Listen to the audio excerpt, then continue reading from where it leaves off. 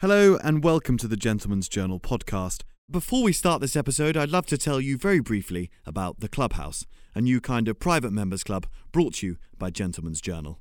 Clubhouse members get 4 issues of Gentleman's Journal magazine delivered straight to their door across the year, full of all those invaluable insights from the world of entrepreneurship, style and culture that you'd hope for, as well as, of course, some exclusive deals with a range of partner brands, restaurants and hotels, not to mention invitations to some very exciting events across the year.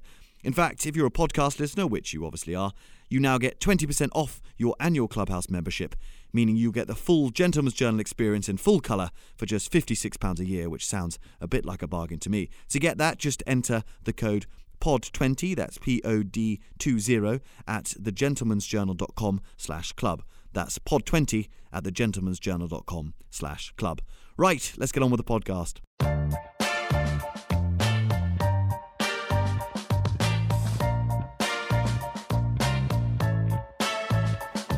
Good evening, ladies and gentlemen. Here we go. I'd like to take the opportunity to welcome you all here and to bring to the stage Anthony Romano, CEO of the Churches Group.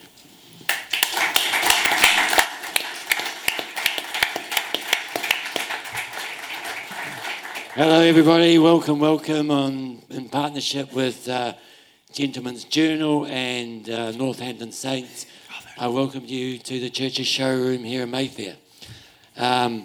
I know I was not supposed to write a speech and say too much, but I did. I had to hide this from my communication manager. So many of you will know Churches for its classic shoes. As you'll see here behind us, I'm going to take the opportunity to sell 2 shoes. We have our classics. We're all known for our classics. But in addition, Churches over the last few years have been redeveloping other ranges of shoes. The other ranges, I say redeveloping because we've been doing it for over 100 years. We've been doing sneakers for over 100 years, and we've been doing women's for over 100 years. So we've been redeveloping our sneaker range, our women's range, and our casual range, which you'll see in the showroom, which I hope you guys have a chance to have a look at. Everything in these shoes we do, we're trying to inject what are the qualities of Churches, the elegance, fine quality and luxury that you all know. We're also doing the casual world. We know our customer is refined, he's elegant, and he also wants to be the same in the casual environment, and Churches is delivering that. What you see is just a minor part of the collection. We do produce over 400 pairs of shoes, different styles each season. And like the ladies, which many of you surprised, now make up 30% of our business. We are truly international. We've got 60 stores throughout the world. And our customers are broad. We see highly fashionable people wearing our shoes as we do the traditional business person. We do cover a multitude of uses and a multitude of styles. They're elegant, timeless, and hopefully that helps some of you want to buy some shoes for you or your children. It's great to see a diverse mix of people here tonight. I'm looking forward to listening and getting some insights from our special guests, Dylan, Ben and Harry, all from the Northampton Saints, which Church has been associated with for more than 40 years. Our guests are also quite diverse. Dylan is a former England captain from New Zealand. Ben is an All Black from Australia. And luckily, though, we have Harry, an Englishman from England. So without further ado, I introduce our interviewer, Joseph Bullmore. He's a passionate ex-rugby player. Oh, I'm not sure about that. He's also English from England. Yep. And he's the editor from Gentleman's Journal, a luxury lifestyle magazine distributed throughout the world. Absolutely. So, thank you. Thank you very much, Anthony. I should also say, my rugby credentials, I played under-20s Oxfordshire B, played 3, lost 3, charged down in the final minute versus Dorset and Wilts, for a dreadful try. So pretty similar standard of boys across here. And if anyone wants to ask about my rugby career, find me in the pub afterwards. Anthony, I should also say on that theme, is I think an Italian Kiwi running an English shoe brand. So we've got everything going on. And it's brilliant. I'll quickly introduce these boys, embarrass them, and tell you all about their sparkling CVs. We've got Dylan Hartley, the most capped hooker in English history. He was telling me earlier. He asked me to lead with that. Dylan Hartley, of course, Saints front row stalwart, and played in 2011 World Cup in your home country, well, you know, where you grew up in New Zealand. So he's got some insights from there. We've got Ben Franks, Saints and All Black prop, tight head and loose head. Is it? Bit of everything. Yeah, just wherever the coach. Bit of everything. Ben's got 47 caps, is that right? Yeah. Which is about a bit like having 200 anywhere else because the All Blacks are so bloody good. And he's won 2 World Cups, so he's certainly got a lot to tell us. And then, of course, Harry on the end, who was the under-20s captain in the 2016 World Cup. They won that one. Harry scored 23 points in the final. Is that right? You don't remember. I remember. It was a hell of a day. So well done, everyone. I mean, we can end it there. We've already won. But talking of international rugby, it's every kind of schoolboy rugby player's dream to play for their country. When did you guys realise, we'll start with you, Dylan, that you maybe had what it takes to make that dream a reality? Well, you've already alluded to my upbringing, so my first choice probably wasn't to be an English rugby player. Okay, wow. Bloody let's hell. Be honest. Let's be honest. I grew up in New Zealand. First joined my local club at 10 years old, and then I had an opportunity when I was 16 to come to England and play, and that's where professional rugby became a reality for me. I think the depth in Kiwi rugby it runs pretty deep, so the opportunity for me to progress and improve and make a career out of it wasn't there at the time, so I found a way to make that work. So I jumped on a plane at 16 and haven't been home since. Wow. Well, we're very glad you're here. Oh, thank you. Thanks for coming. Harry, you've been playing professional rugby since you were about 6.5, as far as I can tell, and you've probably been about as big as that as well. When did you realise that you were going to make the transition from just pretty good at rugby to a professional player? I think for me, it was actually quite late. Until I actually moved to Northampton, I grew up in Manchester, and all I played was football and cricket. So until it shocks a lot of people when I say it, but when I moved to Northampton when I was 12 years old, that was the first time I started playing. And up until about 16, 17, I didn't really know what I wanted to do, but rugby and cricket were my 2 main sports. And at 17, I got told by Northants County that I had to make a choice.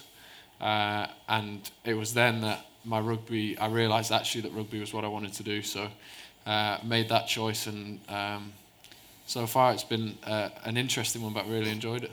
Yeah, absolutely. Ben, of course, you were born and bred in New Zealand, and New Zealand, a tiny country with a tiny population in comparison to England, but seemed to dominate rugby for the last kind of century at least. What is it about New Zealand that makes so many good rugby players, and can we have some of it? I think it's just the environment. I think if you look in any countries or companies or anything that are dominant, in New Zealand it's the #1 sport, so the selection's minimal, so all the top talent goes to rugby. I said it's the #1 game in New Zealand. So, if you ever look at like a country like Brazil or something, they always talk about, they'll see kids in the street kicking a stone, they'll play football or anything. That's what New Zealand's like too. In the winter, you'll go to any park and there'll be a game of rugby happening. The most important thing at school is before school, lunchtime and after school for rugby. And then in the summer months, we play touch rugby, which quickly turns into tackle rugby anyway. So I suppose so the talent's been nurtured from a young age. You're talking about 4, 5, and then it's just the competitiveness for it. Like first 15 rugby, school rugby is huge in New Zealand. Like it's televised. It's probably the biggest rugby in New Zealand behind Super Rugby these days. So schools will be getting 10,000 plus to those. It's televised. So the pathway through to the All Blacks is quite intense, and I think all those factors lead to quite a lot of talent, even though it's a small population. Also, I think where New Zealand is, we're in the South Pacific, so we're a melting pot. Obviously, we've got the European influences from the settlers that come over, but we've got a lot of Polynesian influence too, with their flair and size, so it's sort of quite a good mixture. Yeah. And we're in mid-September now, the kind of back-to-school feel is in the air, and you're going back to those first matches after pre-season. Dylan, as a veteran of the Saints team, how do you welcome new boys who are starting the season in? What are the initiations? What do you put them through? We can go off the record. It won't leave this room apart from the microphones. Do we have any? I don't know. Not anymore. Times have changed. Oh, God. They have. From when I kind of first started out, the drinking culture in rugby certainly changed, and it doesn't happen anymore. Not even a song on the back of a bus, and but that's kind of cringeworthy, and it's no one really Isn't that the commits point? to it. And I don't know. Unless you guys got anything that we used to do that we can talk about, or we do that we can talk about. But I think the game's moved on. Yeah. Training's pretty intense now. Recovery's very important. But saying that after a win on a Saturday, it's always encouraged to have a couple of beers, and probably the significance of having a drink with someone, even if you don't drink. It's just spending that time together after preparing all week, and then ultimately performing and working hard for each other for 80 minutes. I think the significance of that beer or whatever it may be is still there within the game. And Harry, you've been through the kind of age levels, and then you were called up to the England squad a couple of years ago for a tour. What was it like being the new boy with all the people you'd presumably watched on television and kind of idolised? Yeah, I think it could have been quite intimidating from the outside, but actually having friends and teammates that were also there in Dylan and a handful of others helped, I think. And a really nice thing about that first tour was that a lot of the guys that I'd come through the pathway with from 16 up to that point had their first tour then as well. So, the likes of Sam Underhill, the likes of the Curry brothers, Joe Cognosiga, these guys that are all hopefully going to be performing for England in a few weeks' time. Fingers crossed, yeah. We were all in it together, so, there was probably 6 or 7 of us, and when it's like that, when you're with your mates who you've grown up with, it makes it a lot easier, that transition. Good. And so what about pre-game rituals, if we can't talk about pre-season? Do you have any superstitions, any of you? Ben, have you got anything? Left sock, right sock, that kind of thing? No, not at all. I've never been that way inclined. I've just always been big on routine. Leading into a game, it makes me feel more relaxed knowing that I've done so. If I have anything, it's more my routine, sort of preparing, sort of that Monday to Friday, just stepping stones along the way to make sure I can be as consistent as I can possibly be from each Saturday, because we play a lot of games, so you need to find a way. You always have these your top performances, but you don't want to be followed with these bad performances, because the way sport is now, year to year, you won't stick around that long. So me, it's just all routine and trying to stay consistent. Of course. Dylan, what about you? Are there any kind of superstitions? I reckon if I can reach my socks, I'm in a good place. Okay. I've got a bugger back, so if I can put my boots on, I think I'm going to be all right. But I haven't played rugby in 6 months, so probably have to reinvent myself when I get back to playing. Some lucky charms. Something out, yeah. I'll tell you what's happened though since having a family is, I don't know what you do. You've got 2 kids, but I kind of forget that I'm playing. If I've got a home game, you kind of wake up, and when you wake up, you don't get your breakfast first. You sort your kids, and if you've got nappies to do, you do nappies first and bottles and things like that. I remember that kind of happening, and then thinking, shit, I haven't drunk any water today, and I'm going to play a game in like an hour and a half. So you kind of panic, eat some poached eggs on toast, I'm obviously not as professional as Ben. He's 42 years old and still playing, so he's forged a pretty good career for himself, talking about his process and that. But I've never been that way inclined. I'm a bit more relaxed about it. But I think being a bit more relaxed about it is how I like to approach a game. Of course. I heard you shoot basketball hoops. Is that true? Nah, that's bullshit. I don't know where you heard that. No, not to keep your throwing in? I thought we were going to go on a big kind of... I'll tell you what we do. Whenever I practice my throwing, we practice with different things. Fun. So we practice with footballs, basketballs, small balls, big balls, anything. So it's hand-eye, hands to target. So Okay, good. You've all travelled the world playing rugby. What are the worst stadiums to play in? I mean, the ones that are most intimidating. Which ones do you dread going through? Everyone says the Principality, which isn't the real name. The Millennium Stadium is the best. My favourite the was worst. always Loftus in Pretoria, South Africa. Most of South Africa looks like, sort of some parts that look like it's changed since the 70s, but like they got the stadium, which may as well just be a dungeon. Like it's just a cage right around it, and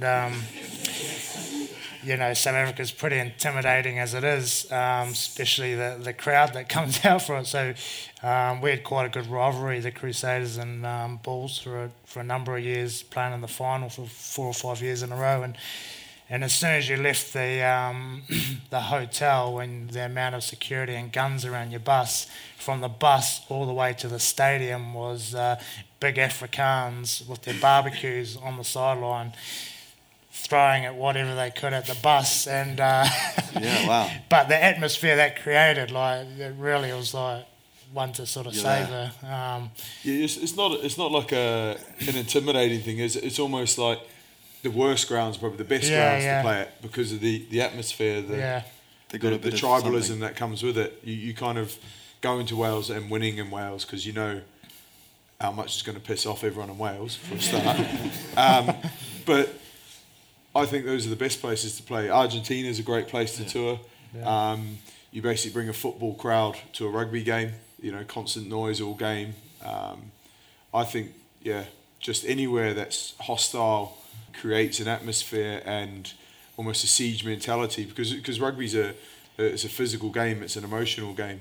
So you need, that just adds to the atmosphere. And a bit like Ben, anywhere that's you'd perceive to be horrible to play is probably the best place. I've got one in when I played one of my first few games. I played at Kingsholm against Gloucester, and I've gone out, put my kit on, gone out to warm up, and I'd do my normal kicking routine. And I thought, I've heard all this chat about this shed and how intimidating it is, and how they really get in your face and they let you have it. I ran over there first up. I thought, I'm going to go across there and just give it to them back and just kick all my goals on that side, and then, in a way, put 2 fingers up to them and set the tone for the day. I ran over there. Before you know it, you've got 20 women about this far away, wheelchairs, webbed feet, calling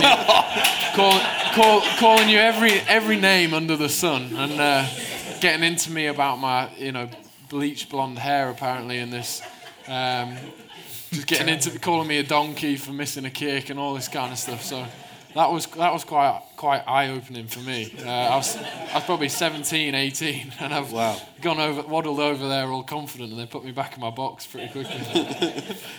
And what about, does there still sledging in the front row? Do you still get a bit of interprop niggle? Not as much as it was. Like, I think me and Dylan were talking that. We're trying to remember what the original calls were. We're trying to, like when we first started, saying it was just crouch, engage. It was, and the scrum just to run it. No one in the team remembers it, I think, apart from me and Dills, but we're trying to remember it.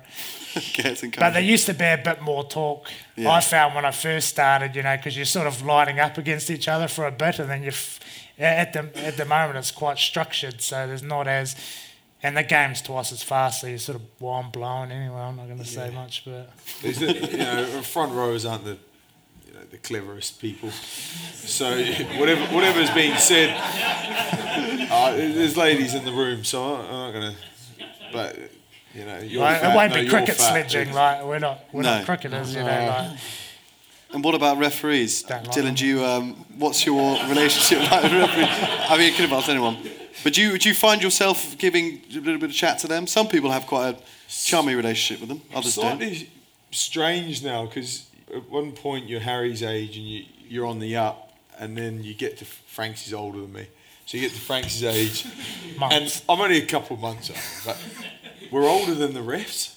Yeah. So you're looking at these refs, and they're kind of like mid-20s, and you feel like just saying, listen, young fella, you know, like, this is how it's going to be today. Yeah. But you've obviously still got to, this is a good thing about rugby, when you're not calling them fucking cheats.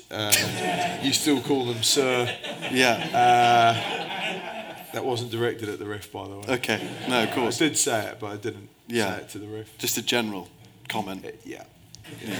Sledging in the front row. I was talking to the opposition front row. Okay, and that's fine. Genuinely was, yeah. But yeah, that's a great thing about the game, that still happens, you know, sir. Yeah. Respect. I mean, respect. I'm not saying respect to you, but respect to you as well. So let's talk a little bit about the Rugby World Cup, because I'm sure you've got some great memories. It's kind of pinnacle of anyone's career, and Ben, you've played in a few of them. What's it like on the evening of your debut? Do you sleep much? Are you having nightmares about messing up? What was it like? Well, my first game for the All Blacks was it was a game. It wasn't a test match. It was against Munster in Limerick. And it was all of those things. I couldn't sleep, felt nervous, but just it was sort of like a dream from a young age. It was almost, you couldn't really take it in. It was so much, you know, hard work had gone in to get to that moment. Managed to play well enough to get invited back again, but you know, it's such a cut-throat environment. You know, it's but. It just goes so quick, really. That's the only thing I remember. Like, it takes so long to get there, and then, you know, the dream is, man, if I could just put that jersey on once, I'd just be so happy. But that's, you know, that's a big lie, because as soon as you put that jersey on once, you want to put it on again and again, and it doesn't matter how many times you put it on, it will never be enough, you know. So, so there isn't too many memories from my first game, just because I just went so fast. Of course. Yeah. And Harry, you obviously won a World Cup, an Under-20s World Cup.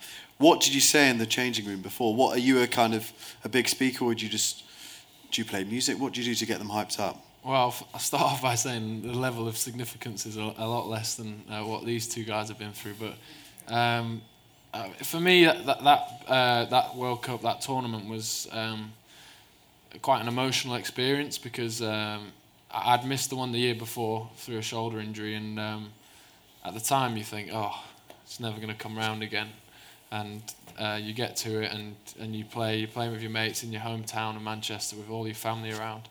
So we didn't need to do any talking. A bit like the big games that you play in now, you don't need to do the talking, because everyone's done their preparation, everyone's been on their own particular journey to get to that point. So there's nothing really that words. There's no influence that the words can have. It's more about going out there and doing your little bit to the team.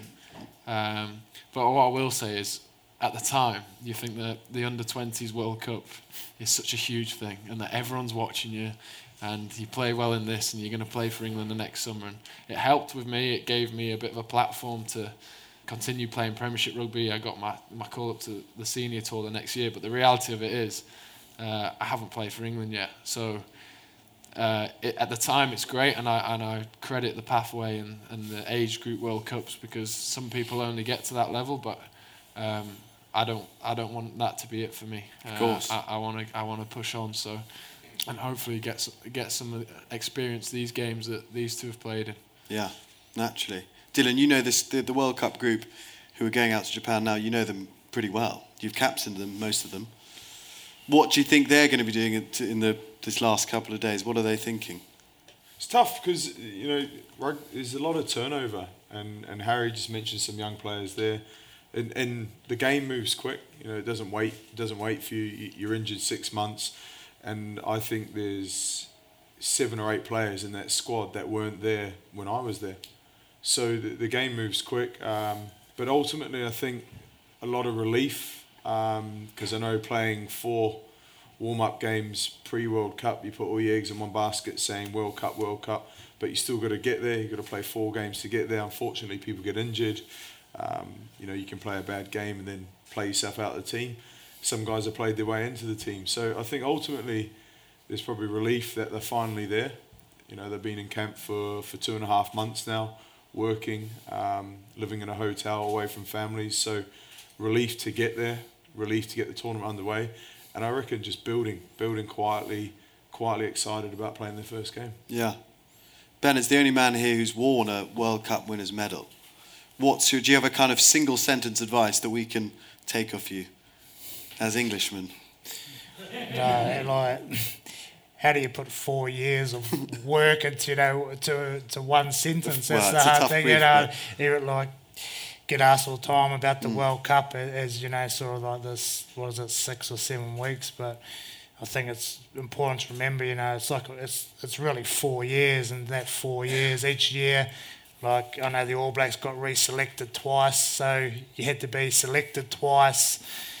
You had to perform well for your club, and then that built on, and then 2 years they usually start cutting it down, and then for us, probably 3 months out from the World Cup, like England's gone through now, it's a squad of 40. Am I going to make this? I've invested so much, and then it gets to that sort of the last cut, and it's, for some it's the best feeling in the world, and then there's the large amount of guys who their dream ends. 2011 for the All Blacks, we were in South Africa, and they did that in a hotel. It was very much, look, if your phone rings, come to this room. If it doesn't, you're in.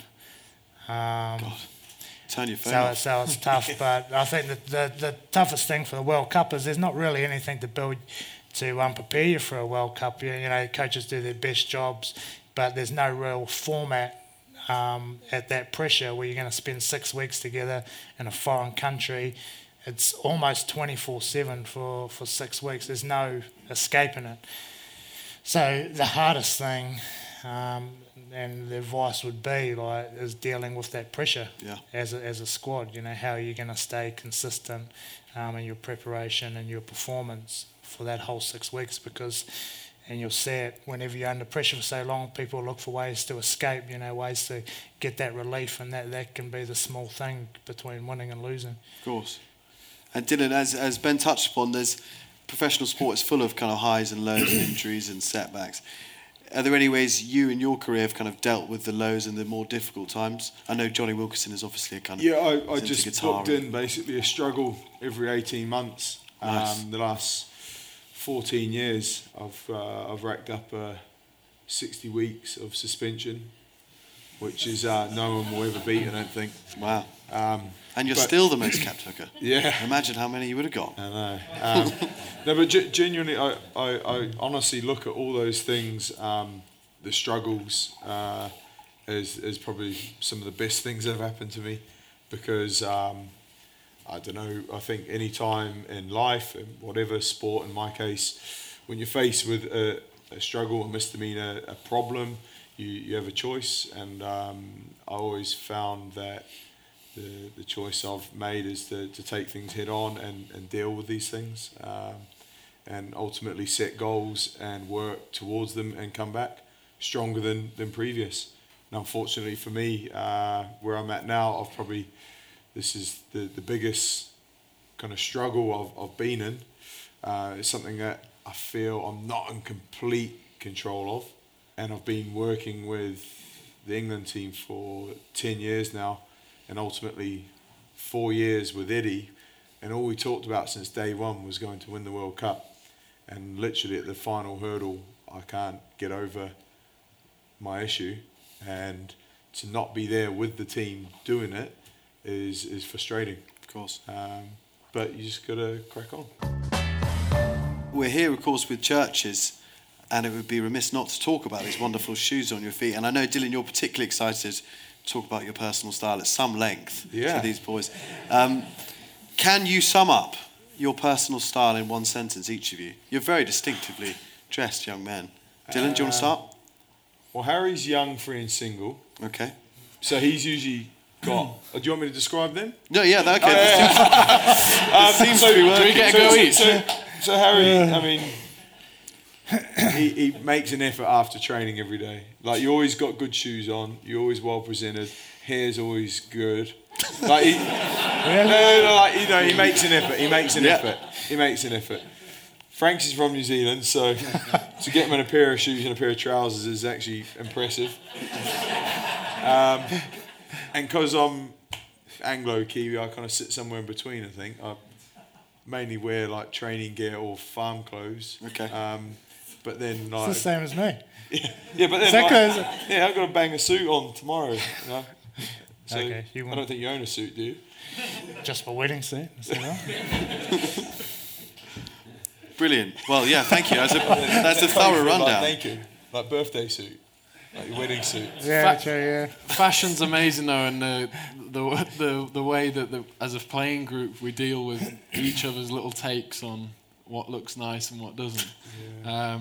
The interaction every morning with what people come in at is hilarious. Just seeing the way it's the topic of conversation all day, every day. Did you see his shoes? Yeah. Like how bad were they? Or you're wearing your sister's leggings tonight, or whatever it is. Who's the worst? Someone wears boat shoes around and they end up in the pond every day. Things happen. I've seen Chris Ashton when he played at the club. He used to cut people's clothes up. Wow, God, that sounds like Chris Ashton. It's basically, when you're a kid, you get a haircut and you're going to walk down to the bus stop. This is what happened to me anyway. You'd be a bit nervous, people are going to recognise your haircut and you don't know you're going to be judged. So I think if someone really steps out of the box in terms of what they're going to wear, they know they're going to face 50 blokes ready to get stuck into them. So a lot of people are quite conservative. I think turning up in your training kit is probably the safest bit. But then there's these people that wear their training kit out and about, which is horrendous. When you're in a professional sports team, it's not what you do. The worst crime. You don't go for... Yeah. Like what, they're hoping they'll get spotted in the pub? Paul Hill, one of the younger guys that plays the same position as Ben, he wore like his Saints training kit to a nightclub one night. Wow. It's just like... Did it work? No. That's a shame. Not with his Who's the worst dressed then? Who's chronically bad? He'd be up there. Really? Not there's anything wrong with this, but he loves a charity shop garment, which is fine, but the fact that they don't fit him at all doesn't help. I think he wears some of his missus' clothes as well. Okay, fine. Yeah, not so good. Not so good. And which nation of rugby players do you think is the best dressed then? We've got some different nationalities here. The Italians must be all right. It's definitely not New Zealand. Like, we don't in that category. A lot of farmers in New Zealand. Not that farmers aren't well dressed, but there are a lot of farmers in New Zealand. Yeah, it's sort of extreme. You go from like country wear to like guys who wear basketball singlets everywhere. There's no like. How old do you need to be before you can't wear a basketball singlet? Like? I don't know. It's a great question. What about the French? Are they, when you see them after a game, they must be pretty slick? No. Not sure on the French. From memory, when I used to play like Six Nations tournaments, and you'd play the Italians, and you'd be given your suit, and it would either be 3/4 length or it'd be over your fingers. And then you'd see these Italians, like nice tailored suits, looking fresh, little 3-piece. And the worst thing is, it was usually the same company doing their suits. Yeah. So you go in and you get pinned up, you get fitted up, you're like, sweet, tailored suits. Then they come back and they're completely the opposite of someone's gone like that, just put him in that one and him in that one. Yeah, it doesn't end well. Okay, good. Right, before we open up for some questions, I want to just ask you about your kind of World Cup predictions and see if we can work out who's going to win it. We'll start off with which kind of wildcard team do you each think could do unexpectedly well and cause a real upset? Dylan, do you want to start? Yeah, I don't think they will go on to win the tournament, but I think there's always a tournament team that do really well. I think Fiji out of the Pacific Islands could be a wild card. I think the playing group they've got and the coaching that they've got, they could surprise a few people. So Fiji, maybe to cause an upset somewhere. Ben, what about you? I was going to go Fiji, but I think a team that hasn't performed too well, Australia, just from knowing and playing them a lot, they get confident very quick. They could win one game and be fairly confident. So I think if they can get out of their pool stage well, and then, if they win a quarter final, you sort of like the last World Cup here, they didn't go in with very good form and then managed to pick it up in the World Cup. So I think they've sort of been under the radar a bit. What do you think, Harry? I would agree with that, Australia, because they've almost not been written off, but no one's talking them up to win, and that sometimes helps. I know from when you've gone into games before and everyone's written you off and everyone's saying how bad you were the week before, sometimes it's nice. You catch the other teams off guard. So, potentially Australia. Well, equally it removes pressure as well. It's like what you're talking about, being in a tournament and having expectation and pressure on you. Going in as ranked number 1 in the world in Ireland, Wales are the Grand Slam champions. How do teams deal with that pressure? Or are you better off being the All Blacks, for example, who have lost to South Africa, lost to Ireland? So unfortunately the expectation with the All Blacks is still there, but maybe I think England, they're peaking quite nicely. I think removing the pressure off a team like Australia. I think Japan also, I don't think they'd win it, but could easily trip up a team, similar like a Fiji. I think they're more than capable of tripping up a couple of teams. Of course. I hope that wasn't a reference to their height. Not on purpose. What about individual players? Who do we think is peaking at the right time to have the tournament of their lives and maybe win player of the tournament? I think Artie Savia's sort of come on leaps and bounds, like sort of the last. Well, he's always been a great player, but just this Super Rugby season leading into the All Blacks, he's been one of their best players, and I think he could play a big role for the All Blacks. Harry, who do you reckon? This is a real outside shout, but my mate Lewis Ludlam. Nice. He's it's almost been like fairy tale for him the last couple of months. But knowing what he's like as a guy, I think he, if given the opportunities, which it looks like Eddie might give him a few chances, I think he could make a real difference to the team, and then anything can happen. Yeah. So Lewis Ludlam, he plays at Northampton with us, and a year ago, our boss flew over from New Zealand, and he had a spare week. He wasn't yet in a permanent role at the club, but he came to watch a few players, and he said he went and watched Lewis play. Was it a Monday night game? Yeah, and he was working out his squad for the following year, who to keep, who to release, who to re-sign, these things, and he wasn't sure about Lewis. And within the space of a year, he's gone from a guy basically playing for a contract on a Monday night to being capped by England and off to a World Cup. So when you say fairy tale, he's at a whirlwind kind of 11 months, which is amazing. And is there anyone else who you think might? I think if England can keep Manu Tuilagi fit, he's looking fit, he's looking powerful, he's invaluable to that team. So very quietly, I don't want to. Okay, don't want to jinx it. No. And talking of jinxing it, gun to your head, who's going to win it, each of you? Dylan? Frustratingly, England. Okay, good. England, which is great, But yeah. But yeah. Well, I always go New Zealand, but I think the other two teams, I think England's got a good shot because I like what they can do with their forward pack. They can actually pick a really heavy forward pack, or if they come up against, if they want to play the fast game, they can put a guy like Lewis and do that too. And I don't think they've, from playing England in the past, I don't think they always had those options. Yeah. And I think South Africa's very similar too. Like they're in good form like England, but they can also go a super heavy pack if they come up against New Zealand, they could go super heavy or they could play super fast. They've got enough talent to do that. Of course. Harry, your prediction? I hope England, and I do think that they've got a good chance. But again, New Zealand would be probably my second shout, just because of they seem to be able to turn it on in the big tournaments, big games, irrespective of what's happened the last few weeks with their fixtures. So, I reckon England, New Zealand. Good. 2 Englands. That means we're going to definitely win. Right, fingers crossed. So I think we can have a couple of questions. I don't know where's Robbie? He did have a microphone. There, he's right in the middle. Perfect. Has anybody got a burning question for one of these 3 chaps up here? We've got one down here. Well, you haven't got a microphone. Shout it out. Go on. Project. So you've seen how South Africa turn things around. Should countries care whether players play? You mean their club rugby? Yeah. Should they care? Well, a different view on that. For I take New Zealand for example.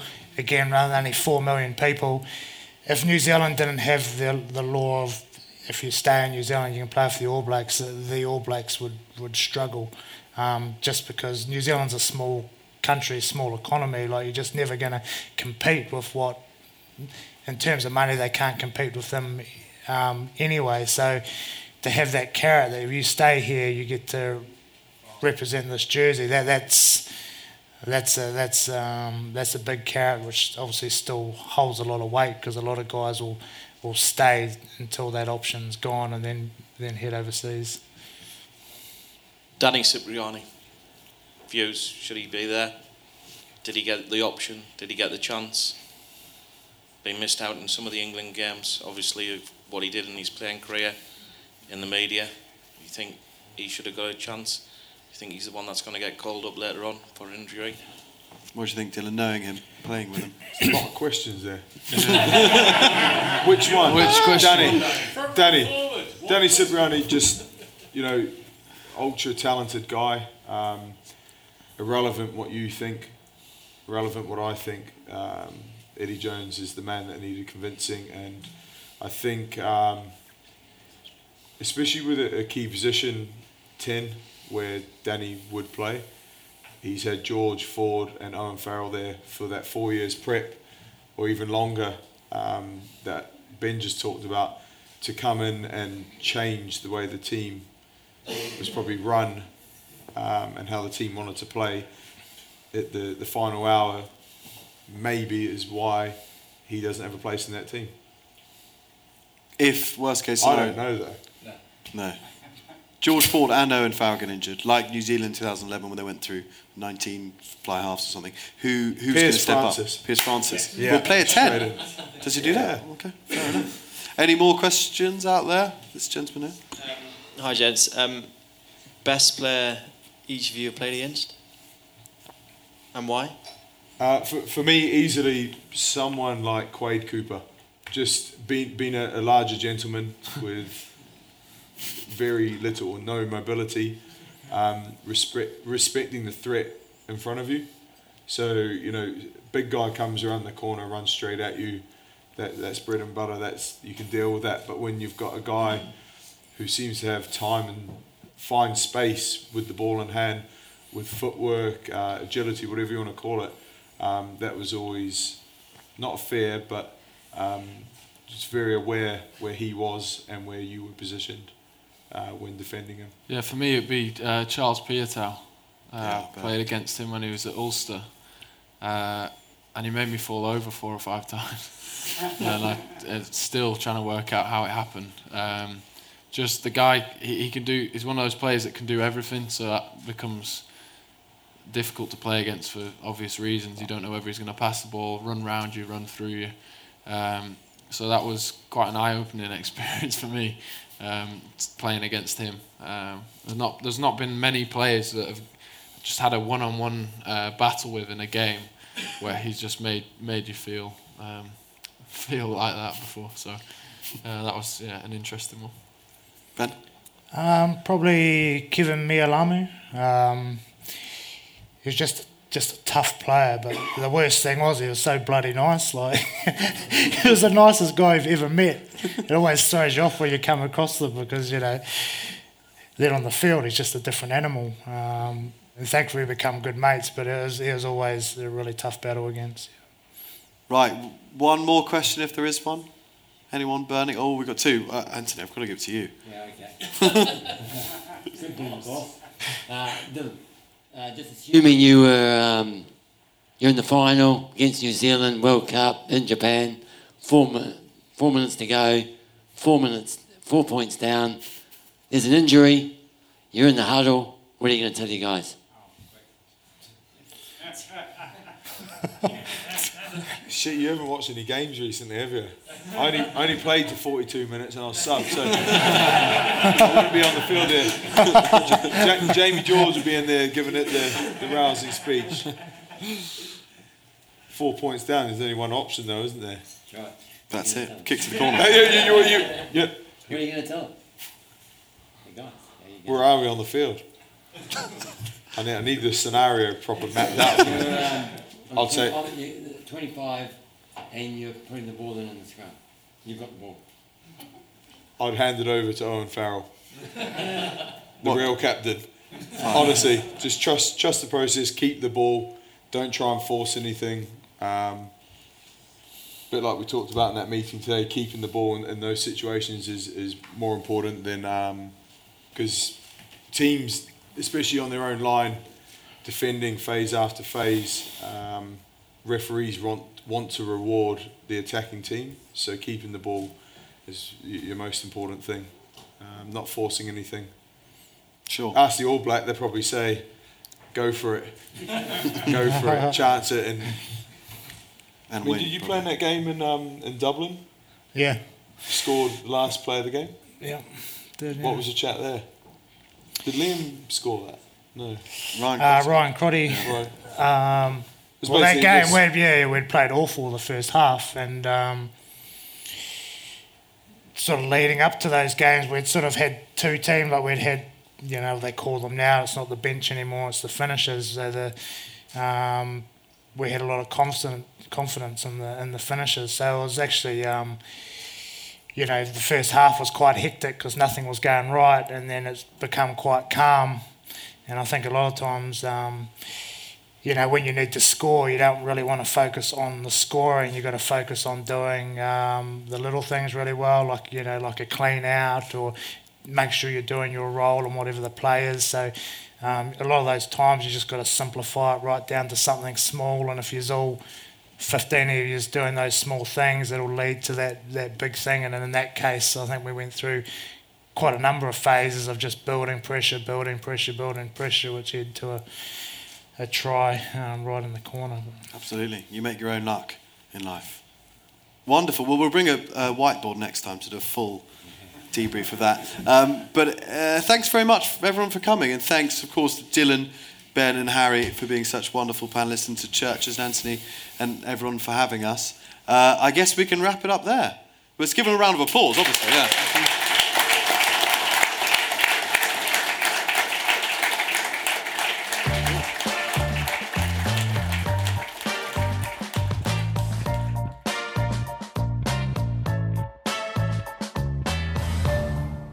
Well, if you enjoyed this episode of the Gentleman's Journal podcast, you may well like the Gentleman's Journal magazine, the world's finest quarterly dispatch from the front line of luxury, entrepreneurship and style. In fact, as you may have heard earlier, podcast listeners now get 20% off our annual subscription.